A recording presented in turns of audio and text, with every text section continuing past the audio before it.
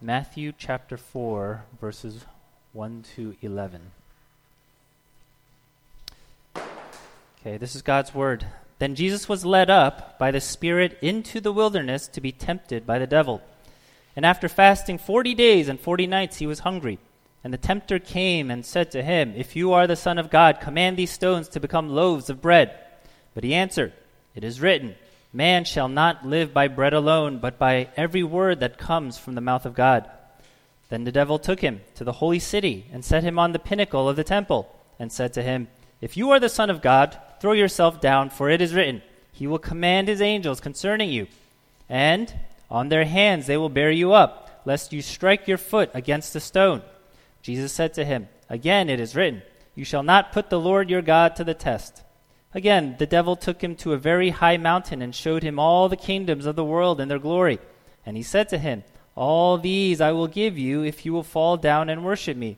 Then Jesus said to him, "Be gone, Satan, for it is written, you shall worship the Lord your God, and him only shall you serve." Then the devil left him, and behold, angels came and were ministering to him. This is God's word. Let me pray for us. God, we thank you for your word, and we pray that it would really fill us, that if we come here with a sense of emptiness, that we would know that you are the one who nurtures our souls. And I pray, God, that we would remember the beauty of Christ, that you would shape our affections for him more and more. In Jesus' name we pray. Amen.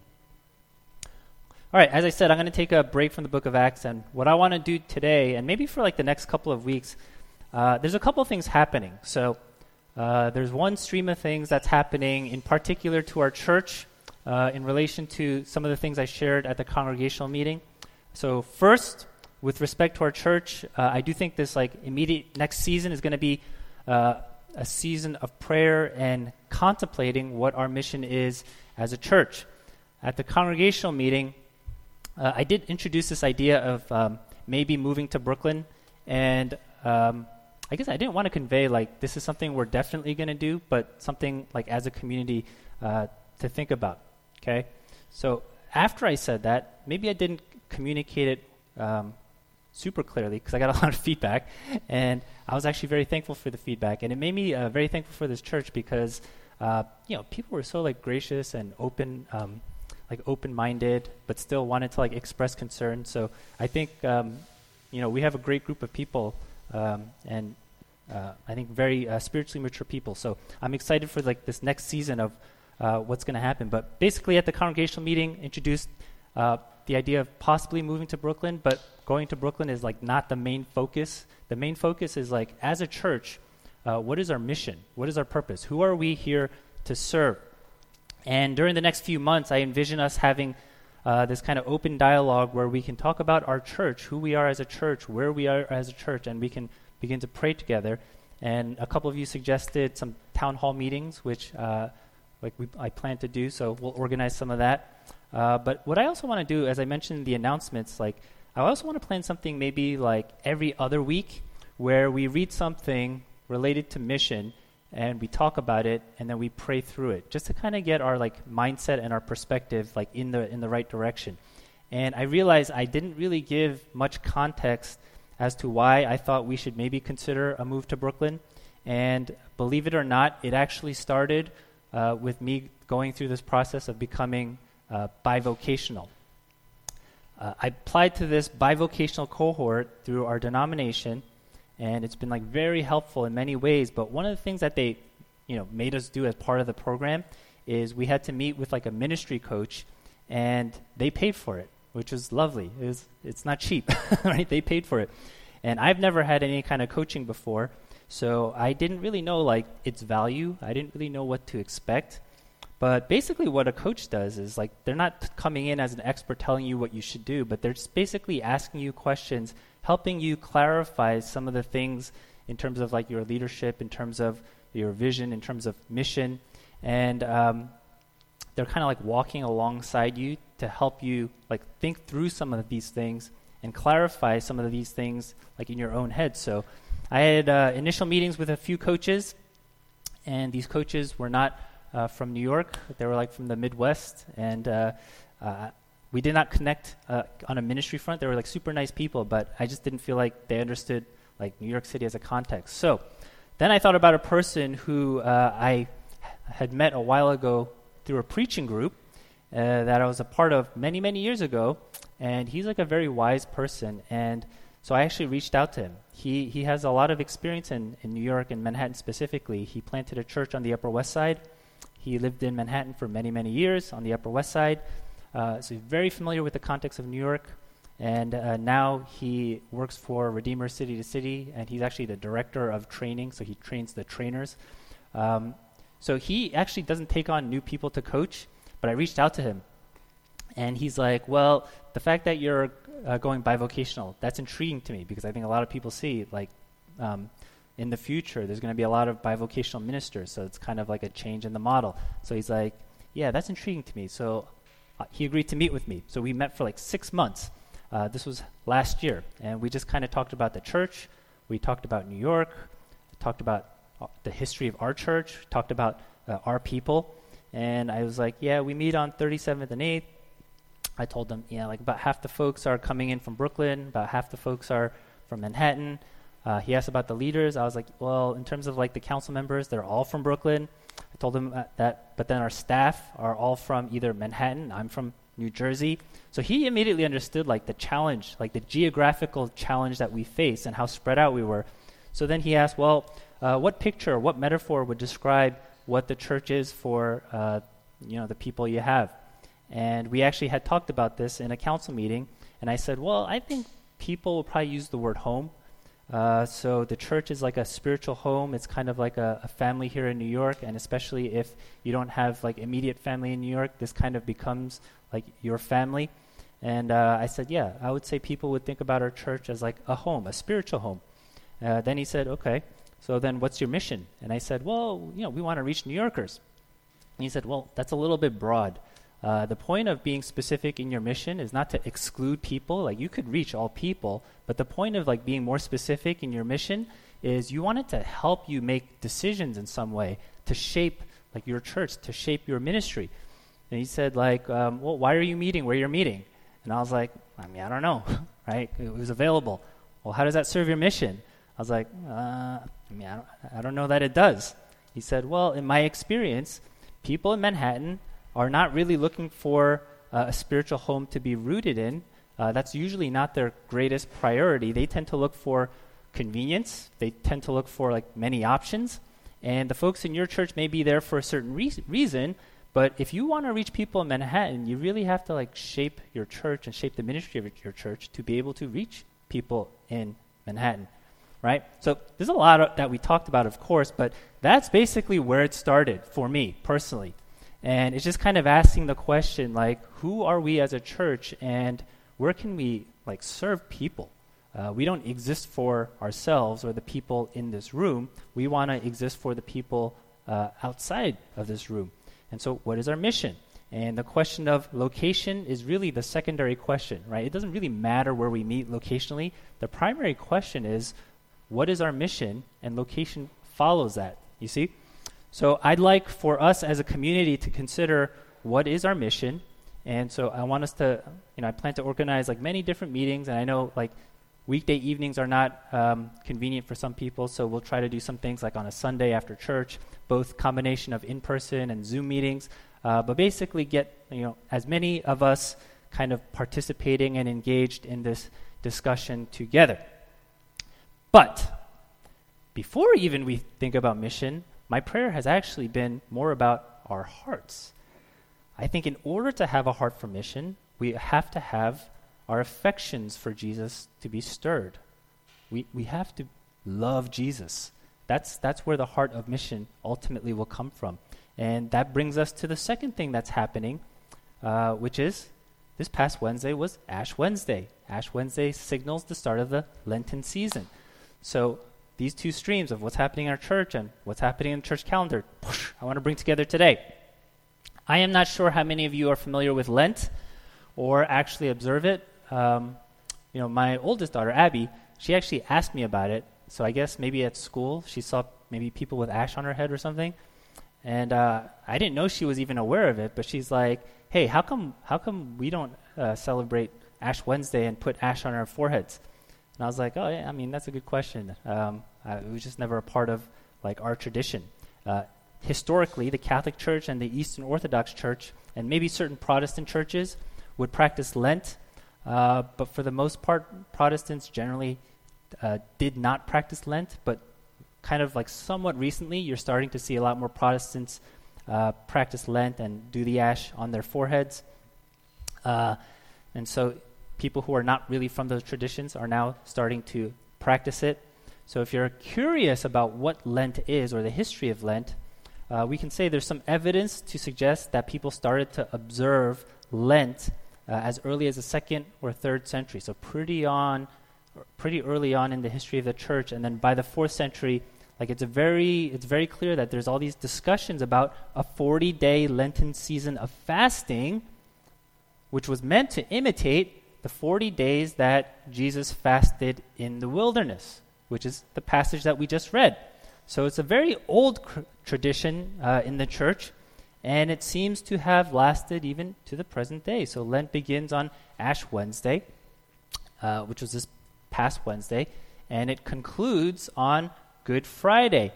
And if you go on the calendar and if you do the math, you're going to say, gee, that's more than 40 days. Well, the reason why it's more than 40 days is because Sundays are excluded. They don't count because Sunday is actually supposed to be a day of feasting when the people of God gather and worship together, celebrate the hope we have in Christ. Okay? Lent is meant to be a season of self-examination and penitence or repentance. And alongside that, there would oftentimes be the practice of fasting. I'm curious for the students. You know what fasting is? What's fasting? Yeah. Do you think that's a little strange? Why would people not eat? Not to put you on the spot. Should I ask an adult? It's a strange practice, right? Why would you not eat? For us, I think this would be a good time to fast together for the reasons that I stated. And if I were to take a guess, I would say maybe like most Western Christians don't practice fasting on a regular basis. That might be an overgeneralization. I really don't know. But if that's true, and if maybe a lot of us or if a lot of believers that we know don't really fast on a regular basis, that actually makes us an anomaly compared to Christians in the past and Christians in history. If you don't really ever consider incorporating fasting into your spiritual rhythms, you're probably not alone because most of us don't see it as like a basic spiritual discipline. Maybe we see it like adding guacamole to your burrito and paying that extra money at Chipotle to get that guacamole.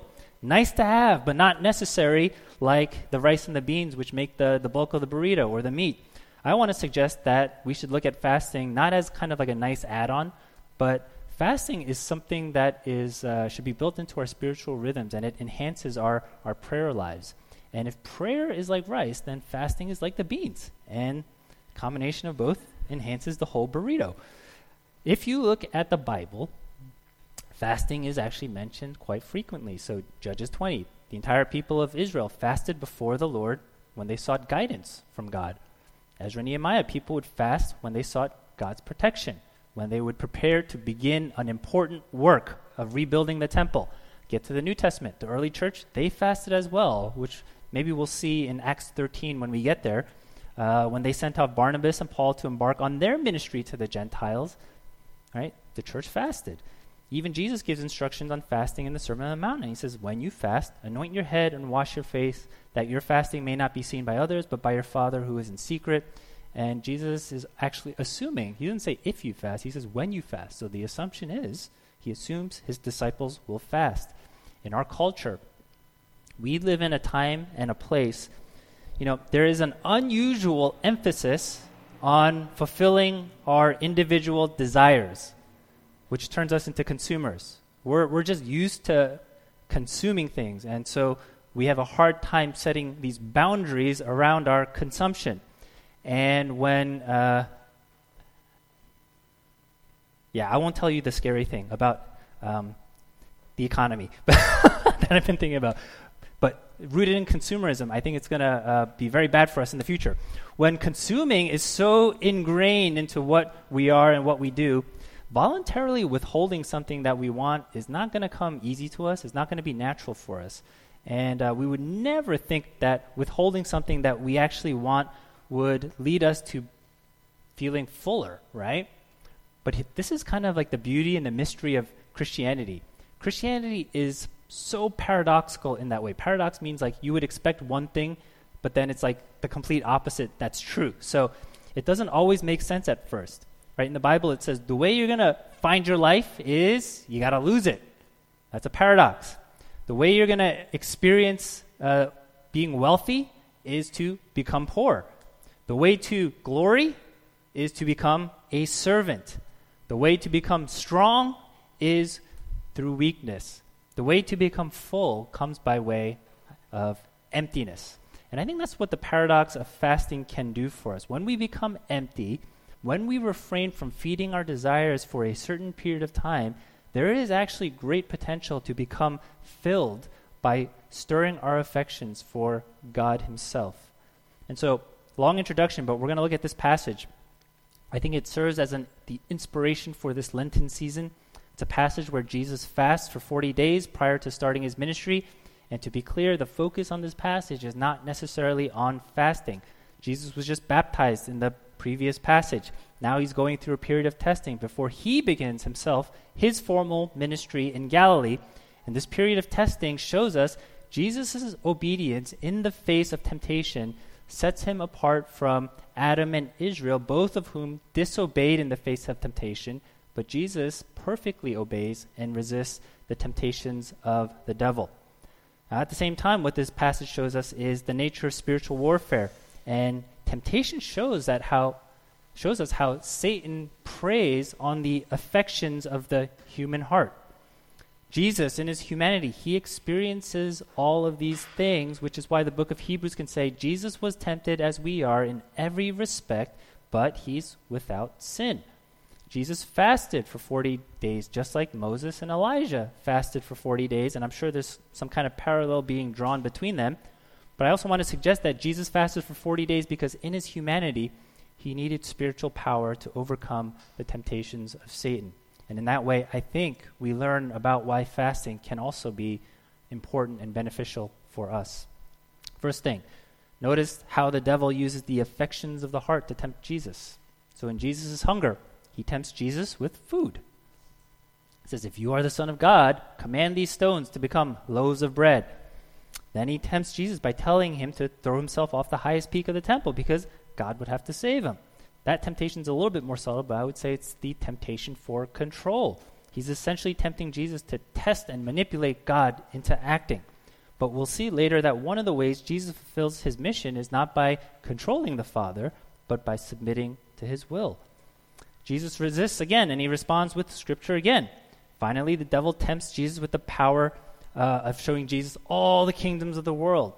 And he promises that he can have all of this as long as Jesus falls down and worships the devil.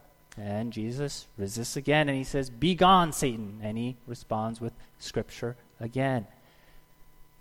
In spiritual warfare, the devil oftentimes will attack the affections of our hearts through temptation. What makes temptation so effective is it usually comes with a promise, a counterfeit promise, in competition with God's promises. And it comes with a promise to satisfy us immediately.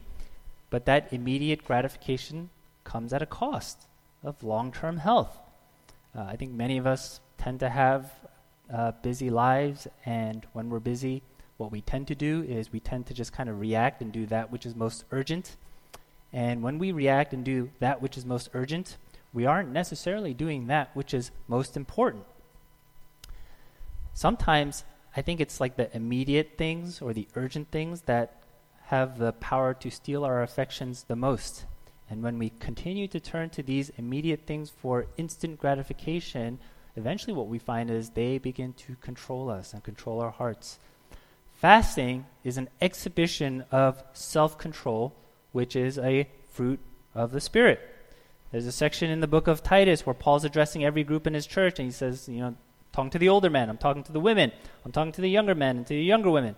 And he gives them all of these different instructions based on who they are.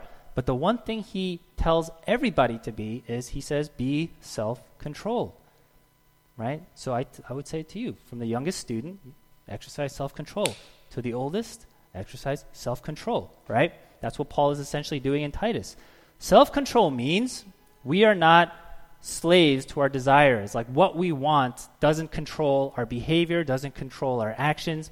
One of the ways we exhibit self-control is through the practice of denying ourselves the thing that we desire most. And that's why fasting is such an important spiritual discipline, because it causes us to exercise self-control so that our hearts are not ruled by the things that we want, but ultimately it's ruled by a desire for just God himself. Fasting is a way to kind of reject that which is urgent and immediate so that we can cultivate that which is most important. And I don't know about you, but I think we could all use more of that in our lives so that our affections don't turn into this like uncontrollable wildfire that we just kind of go where our hearts want us to go, right? Second, fasting comes with spiritual power, and I imagine that's why some of the figures, including Jesus, would fast during certain seasons in life. In the Bible, power comes by weakness. When we are weak, we humble ourselves and depend on God, and that's when God demonstrates his power. In the Old Testament, God's people would win battles not when they had the strongest armies, but when they were weak and dependent on God. And even though Jesus is fully divine through the incarnation, he took on the full experience of what it means to be human. That also means he knows himself what it's like to be weak. And therefore, after fasting for 40 days and 40 nights, as you would expect, he was hungry, right? But notice how Jesus consistently responds to the devil. He responds with Scripture because he's depending on the Word of God to stand firm against the devil's schemes.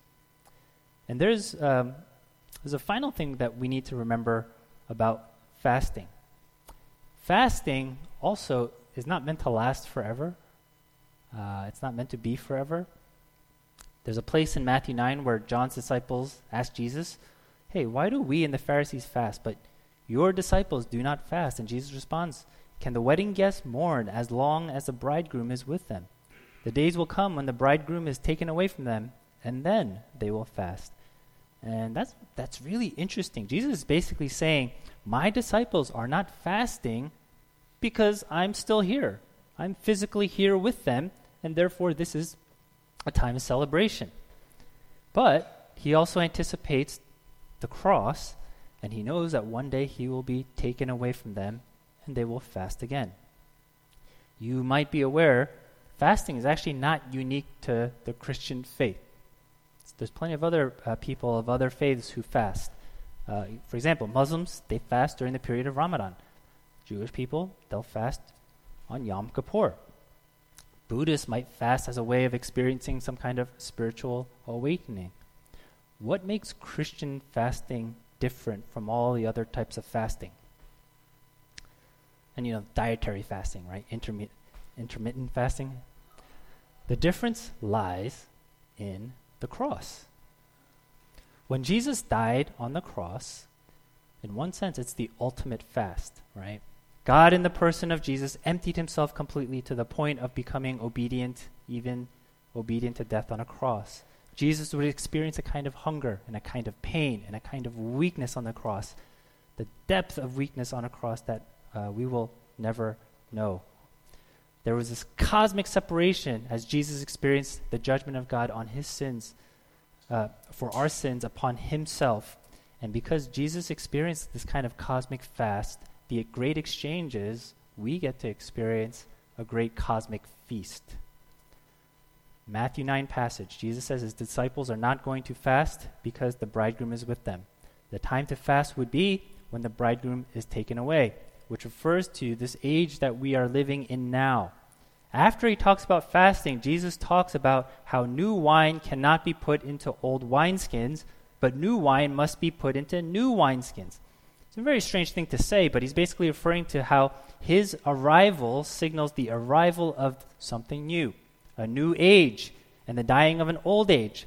The new age is the age of the kingdom, where there's joy and there's security and there's peace and there's hope, where heaven actually breaks through into this old age like the sunlight that kind of can break through the windows and light up a dark house.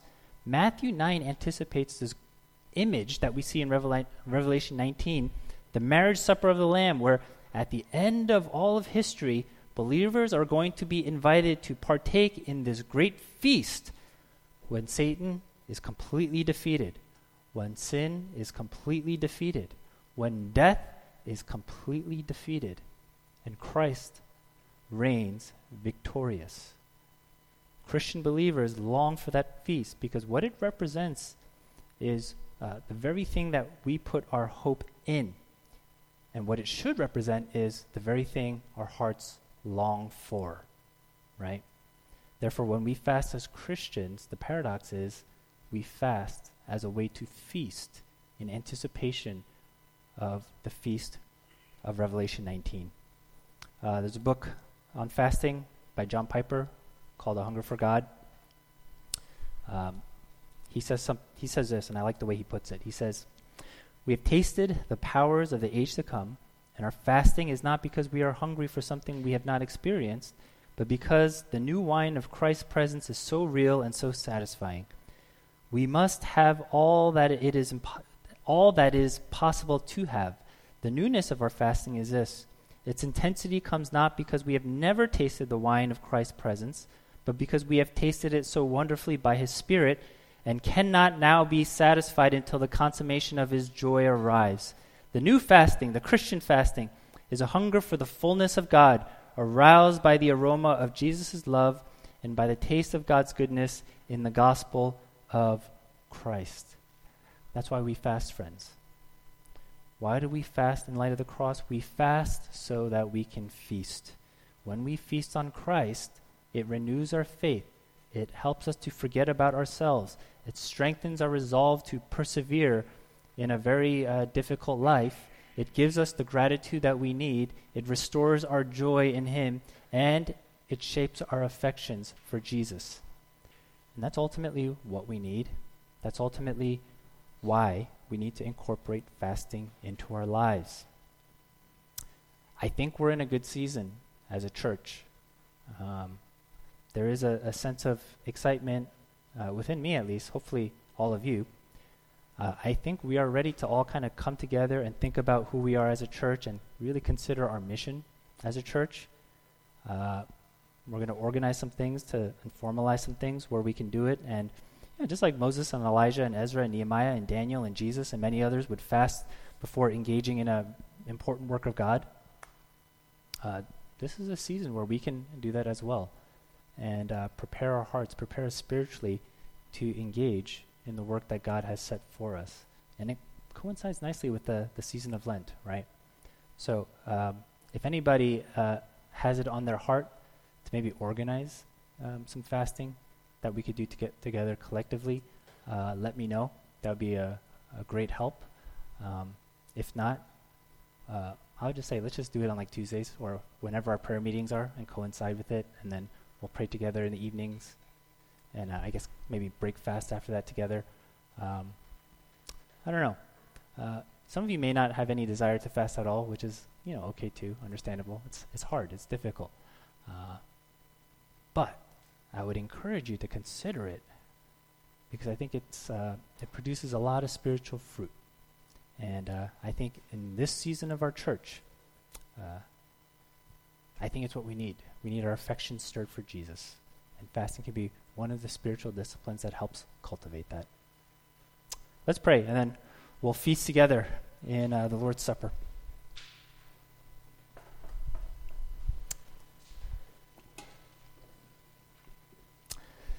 God, we thank you that there is a great meal, a great feast that you invite us to.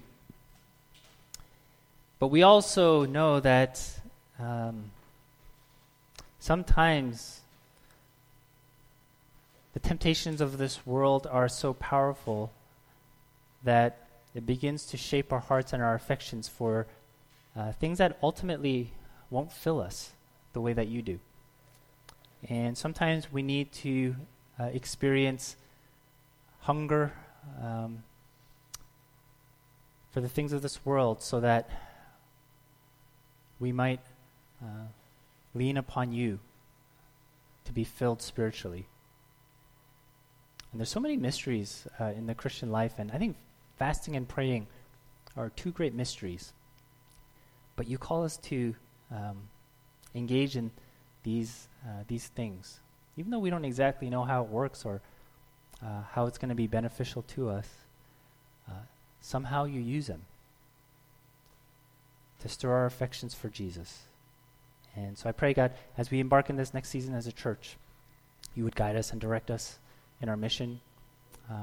But beneath that, you would stir our affections for Jesus and fill us with your presence. In Jesus' name we pray. Amen.